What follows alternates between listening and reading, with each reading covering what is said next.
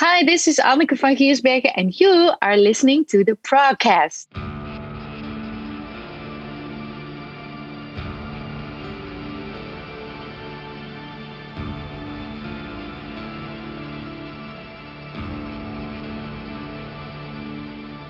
Welcome back to the podcast. I'm your host, Randy Salo, and with me today, calling in from the Netherlands, I'm very delighted to invite Anneke van Giersbergen onto the show. Hi, Anneke. Hi, man. How are you? I'm good, thanks. You have an album coming out on February 26th via Inside Out. The darkest skies are the brightest. Yes. Are you excited? Very, yeah. It's always like you always like write and record for a year, maybe sometimes more. And when it's done and you're happy with it, then it's, very excited. Yeah. The last few years, people that listen to like progressive metal and stuff have know the projects you've been involved with, like Vur and The Gentle Storm, and of course your work with Devin Townsend. But this album reflects the singer-songwriter in you that those of us that follow you on social media will know that that's a whole other part, a big part of your musical world. Apart from the personal, intimate nature of the record, did you plan to record a more singer-songwriter album in the future? Well, not when I started writing this album, because I was actually going to write a metal album for my band Vur, because I wanted that project to keep on rolling like a diesel train, just to keep it fueling. But everything that came out of me and out of my pen was just like really soft and emotional, and so I had to change my ways. I had to change plans and make this solo acoustic album. However, I've been wanting to make a solo acoustic album for a long, long time, because I've been always doing solo acoustic shows, just me and the guitar, in an intimate setting. And but I never have the album to accompany those shows. So therefore, I'm also happy that that this is coming out now that I made one.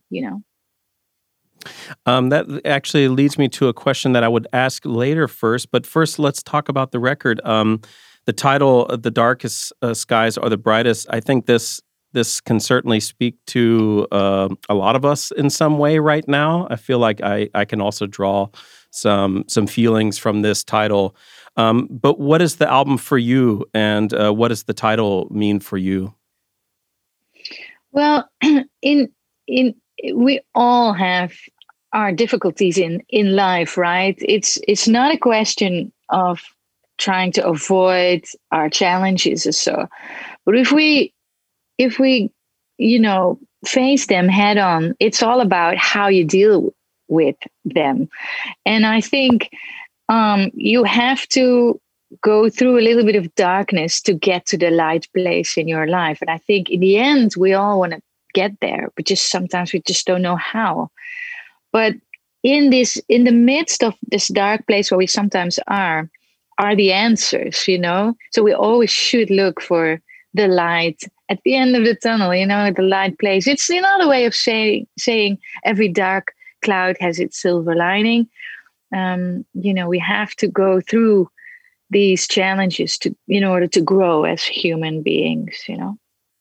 And I mean, you've been kind of open about the subject of the record, but what inspired the making of this album then? Well, there was a few years back, there was a lot happening at the same time in my life. So in my personal life, I had some struggles in my relationship with my husband Rob, and my family, and we individually had a lot of stuff going on, like Rob and I. But also there's Vur, my band, that I was, wanting to be on the scene. I started this like whole project from nothing, with a new name, new music.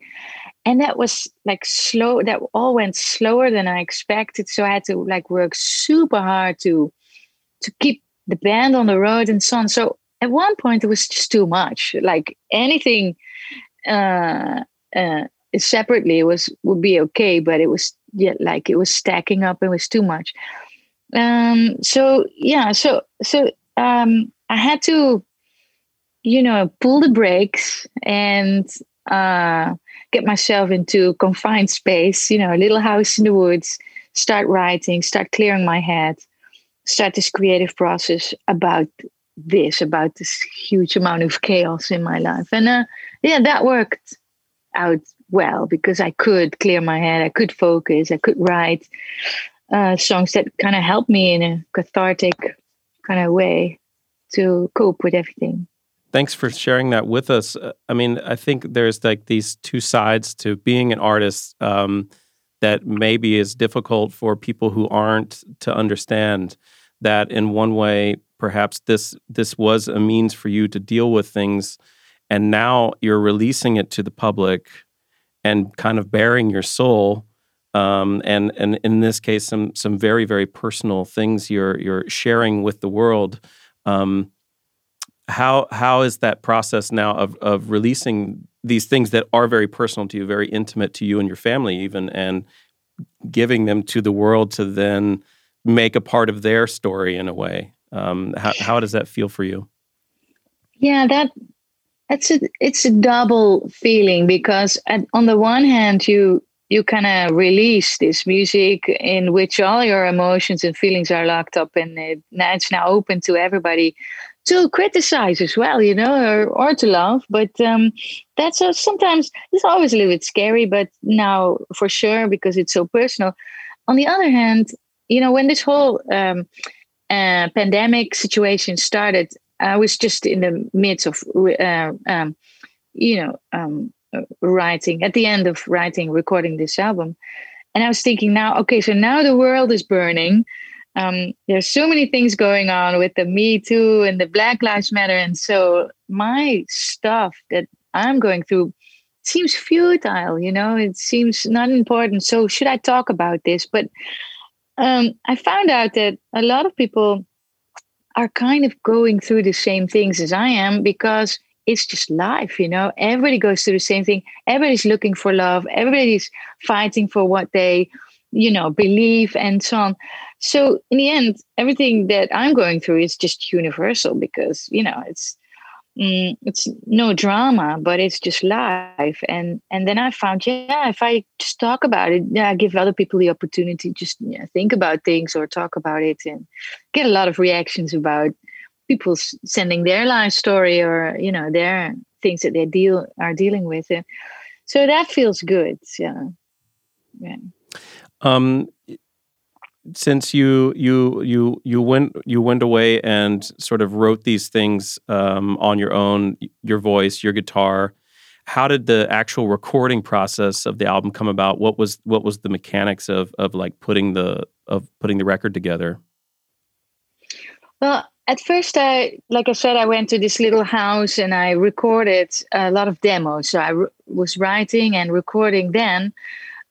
Also with the idea that when something is like really good or just has like this good flow or it's okay or the vocal lines are good, then I'm allowed to keep it that way. So like we can build. There's are already building blocks for the later recording sessions. So that I did that, and then I went to Gijs Kolen, his studio. Gijs is a friend of mine. He's a producer, very good guitar player. Played a lot of all the instruments and everything. So, so I went to his studio, and then went from there. Went from my demos, and we recorded obviously a lot of stuff. So it was kind of like, even with Gijs in the studio, it was nothing fancy, just me and him sitting at the desk and thinking, okay, this needs some percussion. And we did a lot of body percussion, and stuff like that. And everything that he had in his studio, like old drum kits, and we kind of mixed and matched stuff to make like new percussion kits and so on. So it was like, it was very relaxed atmosphere. And apart from the work that you did and the producer, did you have any other soloists come on or any other instrumentalists to play any parts? We had some additional instruments. Like there was two different drummers did some drumming. on the album. We had a bass player, did a few songs, and then we have this wonderful um, violin quartet, string quartet, and I asked somebody to write for this string quartet some arrangements, and he did this like in this amazing arrangements for a couple of songs, like I think 4 or 5 songs, and they're called the Magic Strings. They're 4 women. They're amazing. So they played on the album too, and they made the songs way better and beautiful. So yeah. When I was listening to the record, I thought a lot about your. Actually, I actually recently watched the isolation sessions you did last year, and you actually did "Losing You," like an early version of that song. And when I heard you play it, I already had heard from the record the version, and it made me think like how when this pandemic, releases its grip on all of us, and you're able to go back on the road. How do you imagine bringing this record on tour? Would you like to do it just with you and the guitar, or would you like to bring more, or what did you have in mind for that? Yeah, I would like to do that, like you said, just like me and the guitar in a personal, intimate setting, doing these songs, and also including some back catalog stuff, but also all solo acoustic. And then perhaps when we have some specials, I can ask the string quartet and ask guys to, accompany me on the guitar. We form a little band, but initially the idea is for me to go on the road with the guitar. What kind of venues would you look for that kind of a tour? Well, there's a lot of seated venues, obviously, and theaters that are very good for this kind of situation. But even in a club, you can do this kind of setting. Even people can put chairs in a club, but even people standing. It's all about creating this atmosphere together, with the audience. So that's where I'm going for. I've been doing that for a long time as well. Yeah. And I love it. I love this way of playing, because also in a solo acoustic environment, you can tell a little bit of stories and crack some jokes and be like a little bit closer to the audience. So I'm really looking forward to that. I thought of that when I watched the isolation sessions, that you continued to speak to the audience, although they weren't necessarily present in the room, and then you don't have this return from them or laughter or such like that. So it would be great to see you back on the road and with your people. For sure. I think big percentage of an atmosphere, maybe 50-50, is the audience reacting and to have that atmosphere. However, it wasn't, I was a bit nervous to do this for the first time with no audience, but I would just picture everybody, sitting on the couch, listening, and laughing at my jokes. But there's nothing like the real thing, man. Nothing. As a film person myself, I wanted to ask you a few questions about the videos you did, because I think they're really cool. The ones you did for Hurricane and My Promise, particularly. I think you worked with the same director for both, and they both had a sort of similar feel to me, like the way things were staged, the way the camera moved, and the stories sort of within that movement. I really admired. Would you talk about the two videos? Yeah, well, thanks. Yeah, I worked with a Belgian guy. He lives in Holland, Jasper, and he's a wonderful director who is very into working with musicians, and he knows, music, and that's a big part. He knows what you're talking about. He knows what you want to portray. So that's a big plus. And he and his team are great. So he knows exactly, like if I had an idea for a video, he knows exactly how to put that into a visual. And it's something that an auditive artist is not particularly able to do, right? So you need somebody to make your videos. At least I do. So yeah, and also in the videos, it's important, as in the songs and as in the albums, to portray like the darkness and the light, to find a balance between darkness and light. So sometimes the lyrics could be dark, but you kind of see this massive light, environment where we are in, and so on, so that was pretty important to me to have that. The restaurant you filmed in, I think My Promise, it looks amazing actually. like Isn't a very it? cool Yeah. space, and how you used it in, and the camera work to kind of reveal the story and the different couples intersecting stories to the end, I thought was a very great use of the space. Yeah, well, the cool thing is the restaurant is a few blocks from our place, Oh, and we used to eat there all the time, but now it's obviously closed with the yeah. pandemic, and so yeah, we could film there totally no problem. So that was nice, and it's an old machinery building for Philips, so it has all these like huge machines and it's great. So it's a great environment, and it's super light. So, and with this video, we wanted to have kind of the feeling of a one taker.